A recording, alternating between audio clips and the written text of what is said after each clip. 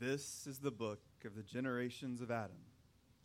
When God created Adam, he made him in the likeness of God. Male and female, he created them, and he blessed them and named them man when they were created. When Adam had lived 130 years, he fathered a son in his own likeness, after his image, and named him Seth. The days of Adam after he fathered Seth were 800 years, and he had other sons and daughters. Thus all the days that Adam lived were 930 years, and he died. When Seth had lived 105 years, he fathered Enosh. Seth lived after he fathered Enosh 807 years, and had other sons and daughters. Thus all the days of Seth were 912 years, and he died. When Enosh had lived 90 years, he fathered Kenan. Enosh lived after he fathered Kenan 815 years, and he had other sons and daughters. Thus all the days of Enosh were 905 years, and he died. When Kenan had lived 70 years, he fathered Mahalalel. Kenan lived after he fathered Mahalalel 840 years, and had other sons and daughters. Thus all the days of Kenan were 910 years, and he died. When Mahalalel lived 65 years, he fathered Jared. Mahalalel lived after he fathered Jared 830 years, and had other sons and daughters. Thus all the days of Mahalalel were 895 years, and he died. When Jared lived 162 years, he fathered Enoch. Jared lived after he fathered Enoch 800 years, and had other sons and daughters. Thus all the days of Jared were 962 years, and he died. When Enoch had lived 65 years, he fathered Methuselah. Enoch walked with God, and after he fathered Methuselah 300 years, had other sons and daughters. Thus all the days of Enoch were 365 years. Enoch walked with God, and he was not, for God took him. When Methuselah had lived 187 years, he fathered Lamech. Methuselah lived after he fathered Lamech 782 years, and had other sons and daughters. Thus all the days of Methuselah were 969 years, and he died. When Lamech had lived 182 years, he fathered a son, and called his name Noah, crying out of the ground that the Lord has cursed, this one shall bring us relief from the work and from the painful toil of our hands. Lamech lived after he fathered Noah 595 years, and had other sons and daughters. Thus all the days of Lamech were 777 years, and he died. After Noah was 500 years old, Noah fathered Shem, Ham, and Japheth. Genesis 5. Now, I don't want to speak broadly, and I don't want to just lump you into maybe something that's just a me problem. But usually when we come across passages like that, and when or if we read passages like that, that's how they resonate. Dry and empty and just a list of names over and over, and we'll find ourselves asking the question, what is this for? Why am I reading this list of names? And usually just saying the word genealogy around somebody makes them yawn a little bit, right? Because it feels like reading some sort of weird ancient phone book. But the genealogies were really unique literature. Because here we have a list of names. But not just a list of names, a list of people. And what's interesting about genealogies is often they wouldn't just go from generation to generation. Usually they would highlight some key figures in the family and then sometimes skip several generations before the next name has mentioned. And so some of these people might not be the direct father of the next person who's listed. But this is teaching us about these sweeping generations of people. And so not only is this a list of names, but this is a list of generations and generations and generations of people. But not simply people. But look at how that passage began. So this is the book of the generations of Adam. When God created man, he made him in the likeness of God. Male and female, he created them and blessed them and named them. This is a list of people and generations who were created by God in the image of God. There's power in that. There's beauty in that. There's nothing dry about these people who breathed and lived and who were created and formed in the image of God, carrying on this dynasty of human life. And if this is your first Sunday with us, we've been going through a sermon series called Introducing God, where we're looking at the first 11 chapters of Genesis. And we're seeing how God introduces himself to us, how God reveals himself to us. And in this passage here, we see that he is the God of generations, who loves and cares for not only every name in that list, but every name they represent and every name that's been brought into this world since.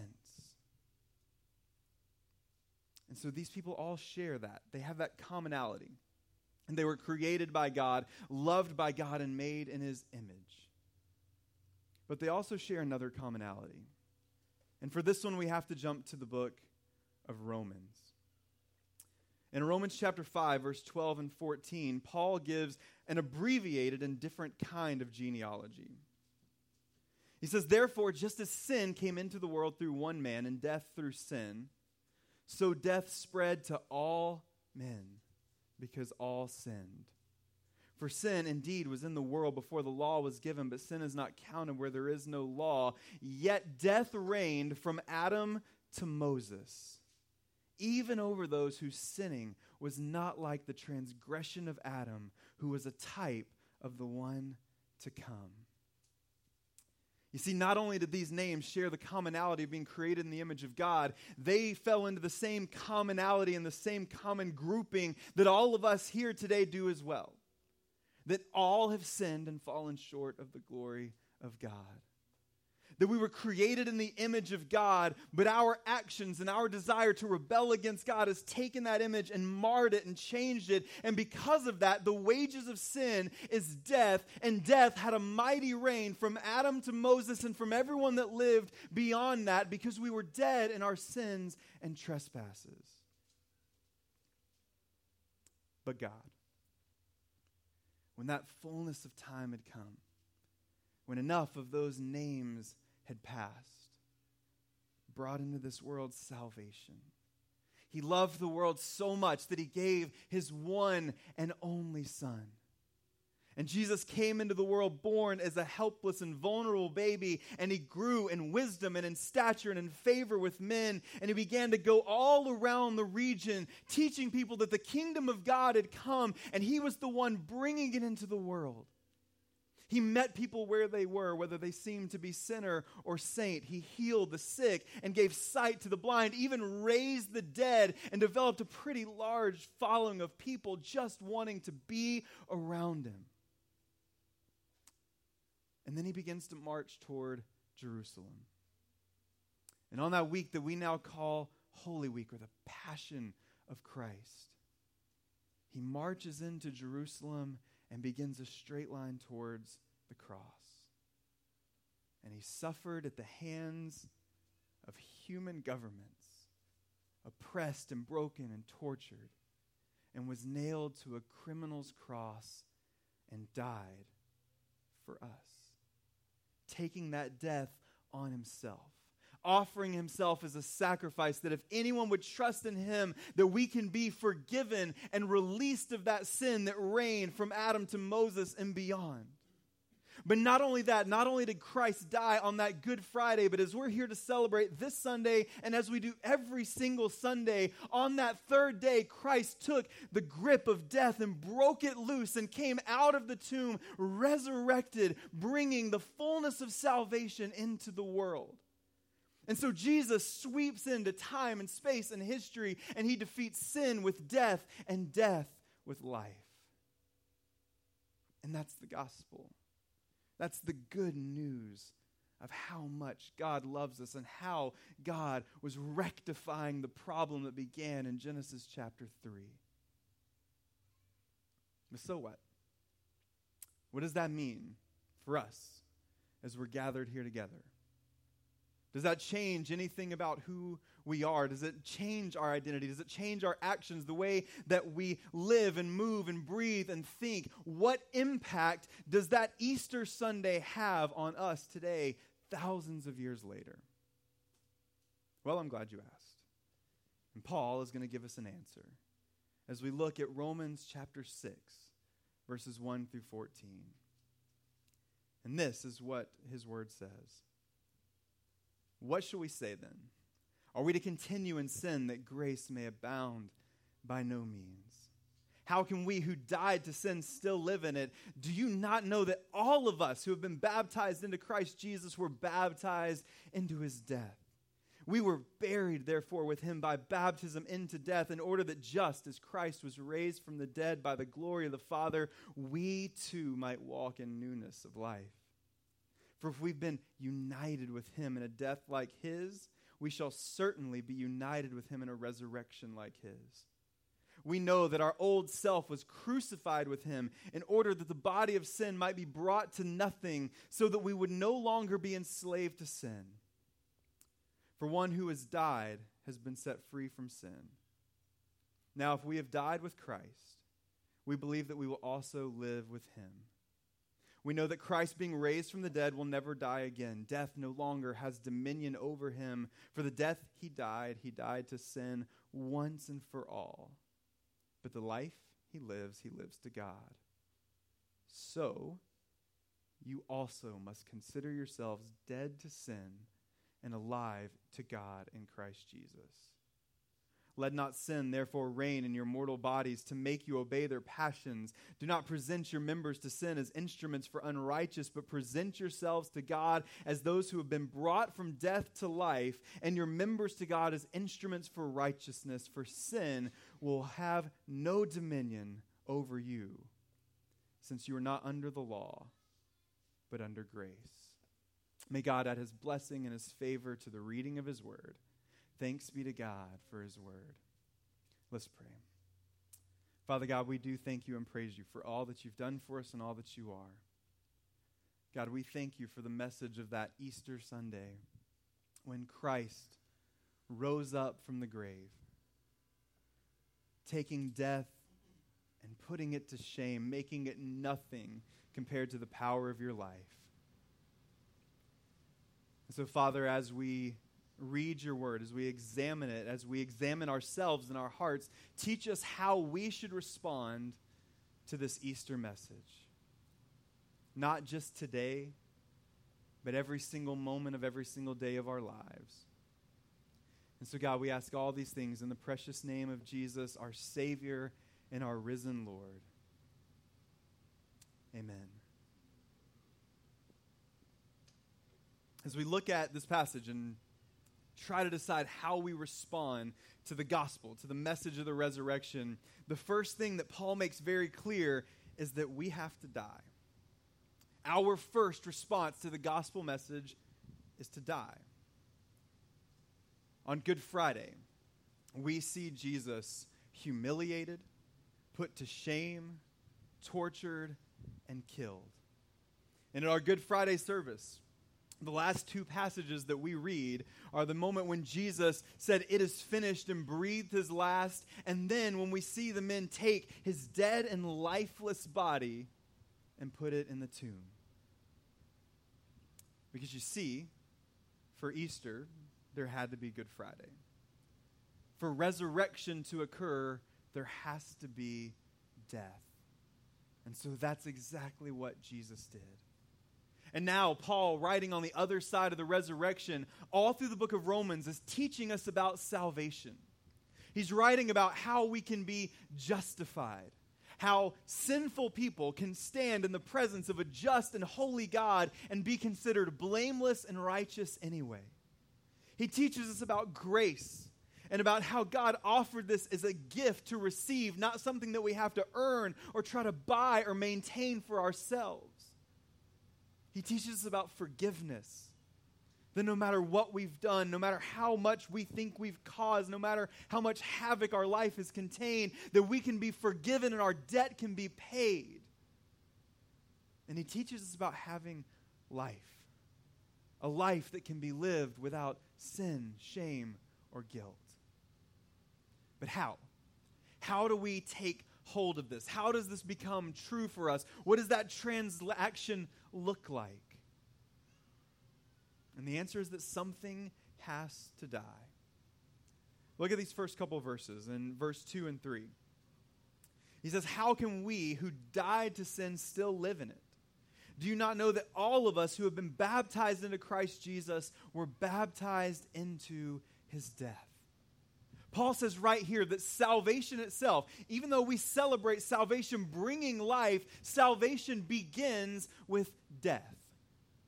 Now, I want you to think about the time leading up to the crucifixion of Christ. Jesus had a lot of tense interactions with a lot of people. And the crowds began to be less and less numerous as he got closer and closer to Jerusalem, and especially once he got closer and closer to the cross. But one place where he had the most conflict and the most confrontation was with one of his own disciples. One who was incredibly well-meaning, but wasn't really paying attention. Because we see one moment where Jesus begins predicting that they're going to go to Jerusalem and that he's going to die. And that really messed with Peter's understanding of how all this was going to happen. And he says, no, not on my watch, Jesus. I won't let anyone kill you. I won't let anyone harm you. And I'm sure he thought Jesus was going to kind of respond with a thank you. I appreciate that. I'm so glad that you're going to fight for me. Don't let me die. But then much to Peter's surprise, Jesus says, get behind me, Satan. You're not thinking about things the way they're supposed to be. You're not thinking about eternal things. You're thinking about temporary things. But then again, when it all is coming down, on that night when Jesus is betrayed and arrested, these men come up to take Jesus, and Peter makes good on his promise. He draws his sword and he lashes out against one of the guards. And again, Jesus rebukes him and in fact heals the guard. Because Jesus knew there was no salvation without death. We are constantly fighting against our own death. Physically, obviously, none of us want to die. But also emotionally and mentally and spiritually, our life is a struggle where we're trying to hold on to the things that we believe give us life. We cling on to all of these things that we see as normal. We cling to all of these things that we see as life-giving, the things that give us purpose, the things that give us our identity, the things in which we feel like we can find safety and security and value and meaning. We pile all of those things up and we hoard them together. And once we have them, whether they're good or bad, whether they're sinful or righteous, we cling on to those things with white knuckles because we feel like if any one of those things goes, if any one of those things falls away, then we'll be left with nothing. And part of us will die as well. But then in comes Jesus. And he calls us to put all of that to death. He tells us to die to ourselves daily. To die to our hopes and dreams, to our rights, to the things that we think that we've earned, the things that we think have value and meaning. Jesus says you die to those things daily. He says that we're called to die to sin, to look at those things that are unholy and unrighteous in our lives and expel them from our lives and hate them and make war with them. Jesus says you need to die to everything but me and follow after me. He says if you hold anything more tightly than you hold on to Christ, then you're not following Jesus at all. You see, the reality of salvation is that salvation is free, but it's costly. It's free and that we don't have to do anything to earn it. We don't have to reach some sort of merit status with God where we finally check off all the boxes and he says, okay, I think you've earned it now. Or we don't have to have a place of prestige or wealth in this world where God says, okay, now I value you. He gives it to us as a free gift that costs us nothing to receive, but then demands everything of us once we have it. Salvation is simple, but it's not easy. Jesus made the way to where we have to do nothing to earn salvation. He did all the heavy work and the hard work for us, and all we have to do is trust in his grace and follow after Christ. Following Jesus and finding salvation is simple, but the life that he calls us to is not easy. It's a life that can still be filled with pain and heartache, sometimes even more than when we trusted in Jesus to begin with. See, me as pastors, we call people on a regular basis to come to Jesus and find life. Come to Jesus and find salvation. Come to Jesus and find forgiveness. Come to Jesus and find identity and purpose. And all of those things are powerfully true, but so often we forget to mention that before you find all of those things, you have to die first. Paul had everything that he'd ever worked for in his life. And when he met the resurrected Christ, he writes the words that I count all of this as loss compared to knowing Christ Jesus. Everything I once held dear, I count it as nothing. Paul held these things tightly, and then he met Jesus and said, nope, I want that more. And we have that same calling, to count everything as lost compared to knowing Christ Jesus. To daily die to ourselves, die to sin, lose our lives in order to save them. In fact, Jesus says, before you come and follow me, you need to count the cost. He says no builder would start building without counting the cost because they might run out of money and not be able to complete it. And so don't come follow me if you're not willing to face it to the end, if you're not willing to persevere. Count the cost and recognize that this will cost you everything so that you can gain even more. And I think part of the problem that we have in the culture in which we live is that it is easy. It's easy to come to church. It's easy to profess being a Christian. It doesn't cost us anything. In fact, still, to this day, it's more surprising to hear someone who doesn't identify as a follower of Jesus than someone who does. Because we've made it so easy where you can just get in the rhythms of Christianity and get in the rhythms of following Jesus without having to follow him at all. But our history, throughout the history of Christianity and throughout the world today, there have been men and women and boys and girls who knew that if they started following after Jesus, that it would cost them not just their reputations. It wouldn't just cost them the comfort of their lives, but it could cost them their families. It could cost them their physical comfort. It could cost them their lives. And yet they looked at Christ and said, I'm going to go anyway because what Jesus has is so much better than anything that I could lose. Jesus died for us. That's not an idea. That's not a philosophy that we've created. If we are here this morning and we profess that truth, we believe that Jesus actually, literally, physically died for us and suffered these things so that we could have life and salvation. And he calls us to do the same. To die to sin, to die to ourselves, to die for the good of others, to daily take up our cross and follow after him. And if we aren't willing to do that, we aren't really following Jesus. Because there can be no resurrection without death. There can be no salvation without a willingness to die to ourselves so that we can live to Christ. And so that's where it begins. We have to die. But then Paul teaches us something about our identity changes. That when we trust in Christ for salvation, that we are united with Christ. When we talk about being saved, we use a lot of language. We talk about salvation, we can talk about justification and sanctification, we can talk about freedom and forgiveness and grace and mercy and life and new life and rebirth and being born again. All of these beautiful phrases that we use that are all true. But I think one that's often neglected, and maybe because we don't really know what to do with it, is a term that Paul uses here: unity. We think a lot about unity with the church, and we talk about that a lot here. That when you become a follower of Christ, that you are not doing that alone, that it's not an individual thing. You are not saved to a personal relationship with Jesus, but you are saved into a body. You're saved into a family, into a kingdom, and you are united with other people. But also, Paul teaches us here that we have union with Christ. Look at verses 5 and 6. It It says, "For if we've been united with him in a death like his, we shall certainly be united with him in a resurrection like his.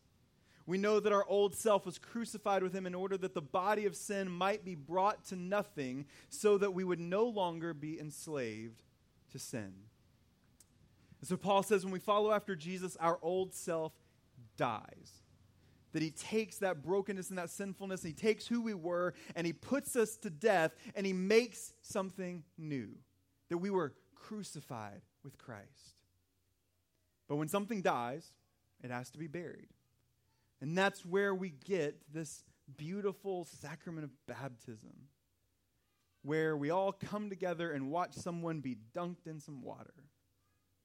And there's nothing special about it except for the fact that Jesus says it is profoundly special and important. And the imagery of baptism is so layered and so detailed. I know I say this all the time, but my favorite thing to do in the world is to baptize someone because it just preaches for you. And so baptism, we see the washing away of sins. We see the picture of being cleansed by water. But we also see the picture of death and burial and resurrection. When someone's dipped beneath the surface of the water, they're brought back up, and we see that as new birth and new life. They're buried and they're raised again. But it's even more than that. Baptism is a picture of union. Look at the language here. Paul says, if we have been united with him in a death like his, we shall certainly be united with him in a resurrection like his. Before that, he says, do you know that all of us who have been baptized into Christ Jesus were baptized into his death and were buried, therefore, with him? This is something that we do in and through and with Jesus, and it unites us together not simply with the body of Christ, but with Christ himself. You see, we want, for better or for worse, we want salvation to be about ourselves, about our works. It feels good to say, you know what? I want to get my life right. I want to have a fresh start. I want to do the right things now. I want to make the right decisions now. And so I am going to work my way to Jesus. But when we look at Paul's presentation of salvation here, all we do, literally, the only thing that we do for our salvation is die. Everything else is done by Christ. We're buried with Christ in baptism and raised by God through Christ, and we're united with him forever. And Paul teaches us here that Jesus breaks us free from sin, the sin that we can't escape, the death that we can't navigate our way out of. Jesus takes those chains and breaks them loose and sets us free from sin, and he wraps us up in himself. He covers our shame through his own shame on the cross, and he drapes us in his righteousness and unites us to himself. And Paul is saying here that we are united with Christ. The same Christ that he says in Colossians is the one whom the whole world was created in and through. The one who John teaches us was with God in the beginning and is God. And so Paul is saying that when we trust in Christ for salvation, we are united with the one holy, just God of the universe. That is an amazing thing to contemplate. The God who spoke the universe into being brings us into himself and welcomes us in as his sons and his daughters. And if that was all there was to this, it would be amazing. More than we could ever fathom or wrap our minds around, but somehow there's more. Because if we're united with Christ, that means not only do we receive his righteousness, but we also get his inheritance as sons and daughters of God. And Peter teaches us that is an inheritance that is stored up by God, waiting for us, protected, and waiting for us to come and receive it. Not something that we earn, but something that God has set apart for us. And it's an inheritance beyond our wildest imagination. That's how Paul is able to say all the suffering that I incur is nothing compared to knowing Christ Jesus and my eternal hope in him. Paul saw the big picture. He says, you know what? What's coming for me is so much better than anything that I could obtain here, because I get the inheritance not of a king. I get the inheritance of the King of Kings, and he is going to share that with me, not for a simple time, but for all of eternity. Paul says that if we have died with Christ in baptism, then we will certainly be united with him in a resurrection like his. Not simply that we go off somewhere in the distance to be spirits forever, but we have the promise in Revelation that one day Jesus will come again and make everything right and everything new, including our physical bodies. Everything will be perfected and united in Christ, and we will be with him forever. And that's the inheritance that he has promised us through this salvation. And so if you're here and you've never put your faith in Christ before, this is the gospel. And yes, it requires a lot. It requires a lifetime of faithfully pursuing after Christ and being willing to give up things that we thought mattered so deeply and so dearly, the things that we thought made us who we are. But we have this promise that whatever we're called to give up in this life, what we're going to receive beyond it is so much better than we could ever imagine. And so it is worth it. And so if you're here and you've never put your faith in Christ before, if you've never been through those waters of baptism, then please do not leave this morning without talking with me or with Adam or with one of our community group leaders about what it means to follow in Christ for salvation and be baptized. We will be here through the entire service at any point. Just come and talk with us, and let's talk about the joy of knowing Christ as Savior and Lord. If you're here and you are a follower of Christ, in just a moment, we're going to come take this little meal that we call communion. And every time we take it, we talk about how we come to the table with different hands from different places, all reaching to the same table because we have the same Savior. And so we have communion with each other. But when we come to this table, we are also coming to be in communion with Christ. And let this meal remind you that Christ has saved you into himself, that he's taken who you were and put it to death and raised you up into new life and wrapped you in his righteousness. Because, yeah, we need to die. But also, once we do and Christ raises again, we are united with him. And then comes the even more difficult part. We have to learn to live for Christ. We die, we're united with Christ, and then we live to Christ. I can't imagine what it felt like that first Easter morning as those women got to the tomb. I love that it was just a cool, crisp morning this morning because it just feels new and it feels full of life. And so when I woke up and walked outside this morning, I feel like maybe that was a little glimpse of what that must have felt like just on such a small scale. And when those women went to the tomb and found it empty, they realized everything he said was true. And they got to see that picture of Christus Victor, of Christ, the victorious warrior, who was taken by Roman oppression, who was taken by the religious leaders of his time. All of the sources of power in the world rise up against him and take him, and they put him to death, and they put him in the grave, and the grave takes its hold over him, but not for long. And Jesus, through the full power of God, proved himself to be the great victorious warrior, not simply over sin, but over death itself. And to this point, death was pretty much undefeated. And that's what Paul teaches us in verses 8 through 10. He says, now if we've died with Christ, we believe that we'll also live with him, because we know that Christ, being raised from the dead, will never die again. Death no longer has dominion over him. For the death he died to sin once and for all. But the life he lives to God. Jesus has won the victory over sin and over death. But remember, we've been united with Christ. We are one in Christ. And so not only do we get to share in the inheritance that was for Jesus, but also the victories that Jesus wins, we also win those as well.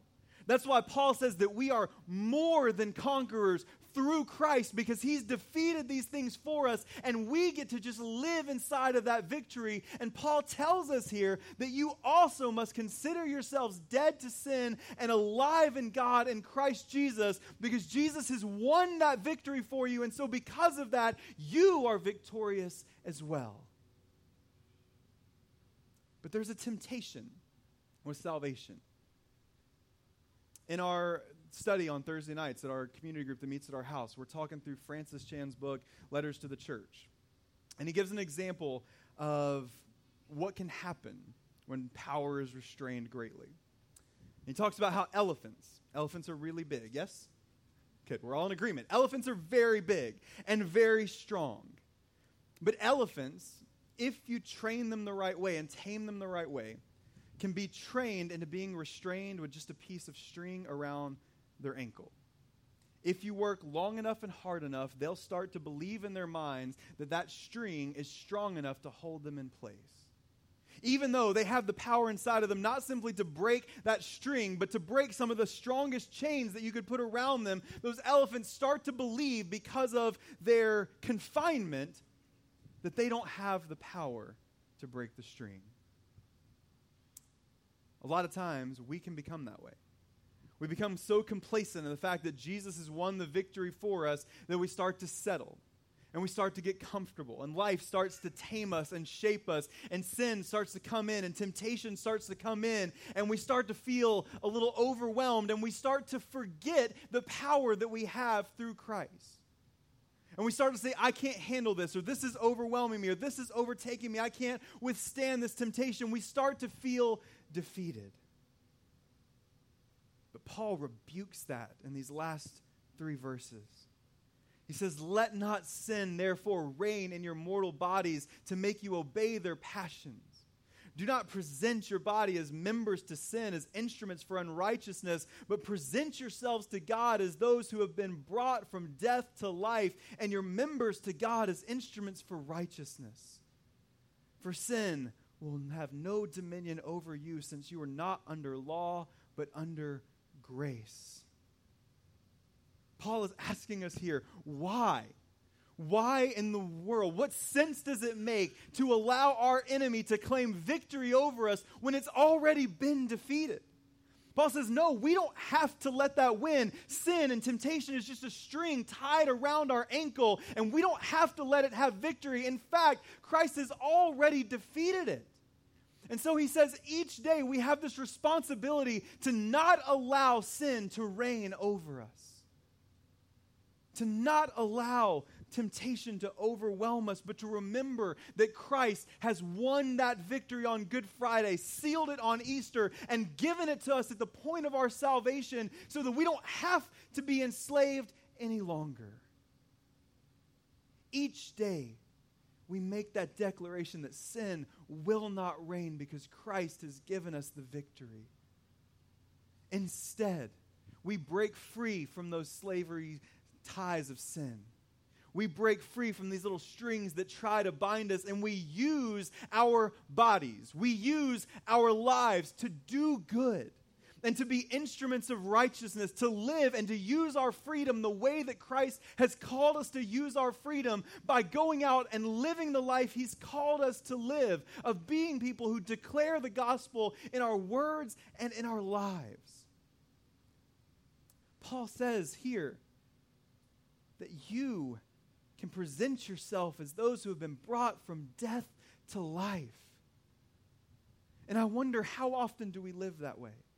How often do we remember that we were once enslaved to sin, but we have been set free by the power of Christ, that we were once dead in our sins and trespasses, but God made us alive in Christ through the riches of his mercy and the love that he lavished on us? How often do we forget that we have been united with Christ and promised eternal life? How often do we forget those things, and so we live like people who are still enslaved and dead and separated from God? But we have been united with Christ. Christ has been raised from the dead, and it is the power of God living and working through us, and he's given us the Holy Spirit to accomplish things far beyond what we could possibly ever imagine or understand. And so we need to live like these kind of people. We need to be the kind of people who boldly share the gospel everywhere that we go, telling people the good news of the Christ who loved us so much that he died and rose again so that we can have salvation. We need to be the kind of people who recognize the sin in our own lives and say, no, no, no, no, no, Christ died to set me free from this, and I won't be a slave any longer. We need to be the kind of people who look at the world through the eyes of Christ, and when we see people that are poor and oppressed and hurting, when we see people that are lost or broken, that we see them with compassion, and we are the hands and feet of Christ, caring for those in need and using the gifts that God has given us for the edification, for the building up of the church, and for the good of the world around us so that we can declare God's grace and God's mercy. That's how the gospel changes us from the inside out. Yes, we die, but we are united with Christ so that we can live to Christ. Our God is the God of generations. He's the God of genealogies. He's the God of life and death and new life. And he's also written a new genealogy, a different kind of list of names. In Revelation chapter 3, verse 5, he says, the one who conquers, the one who is victorious in Christ, will be clothed in white garments, and I will never blot out his name from the book of life. I will confess their name before my Father and before my angels. And we have to ask, is our name among those names that Christ will declare to God on our behalf? Are we a part of that genealogy that will last for eternity? Have we trusted in Christ? Have we died to sin? Have we been baptized and raised to life in Jesus? And if not, again, please don't leave this room without following after Christ and letting us know that you want to be baptized and find that life everlasting. And if you have, if that statement is true about you, that one day you will stand before a just and holy God with all your sin and all your baggage, and Jesus will look at you and say, nope, here's a white robe. I know their name. They belong to me. If that's true of you and your name is in that eternal genealogy, are you living like you believe in a risen Savior? Like you believe that you've been set free? Are we living like people who are moving on an eternal spectrum? If not, we should be. If not, we're an elephant tied with a string. But God wants more, expects more, and is calling us to more, individually and as a church, to live like followers of a resurrected King who know that we have nothing to lose and everything to gain because Christ is more than enough now, and he will give us more than we can imagine once we breathe our last or he makes everything right and new. I love the Christian calendar. I love that we have these days that help us remember. But the reality is, every day is Easter. Every breath we draw in a world where Christ is risen from the dead and Christ is King. And so if you came in this morning with excitement and joy and energy because today is Easter Sunday, then tomorrow when you wake up, remember tomorrow is Easter Monday and Tuesday is Easter Tuesday, and you have the power of the resurrected Christ working in and through you every single day. And so let's be the kind of people who make that known to the world.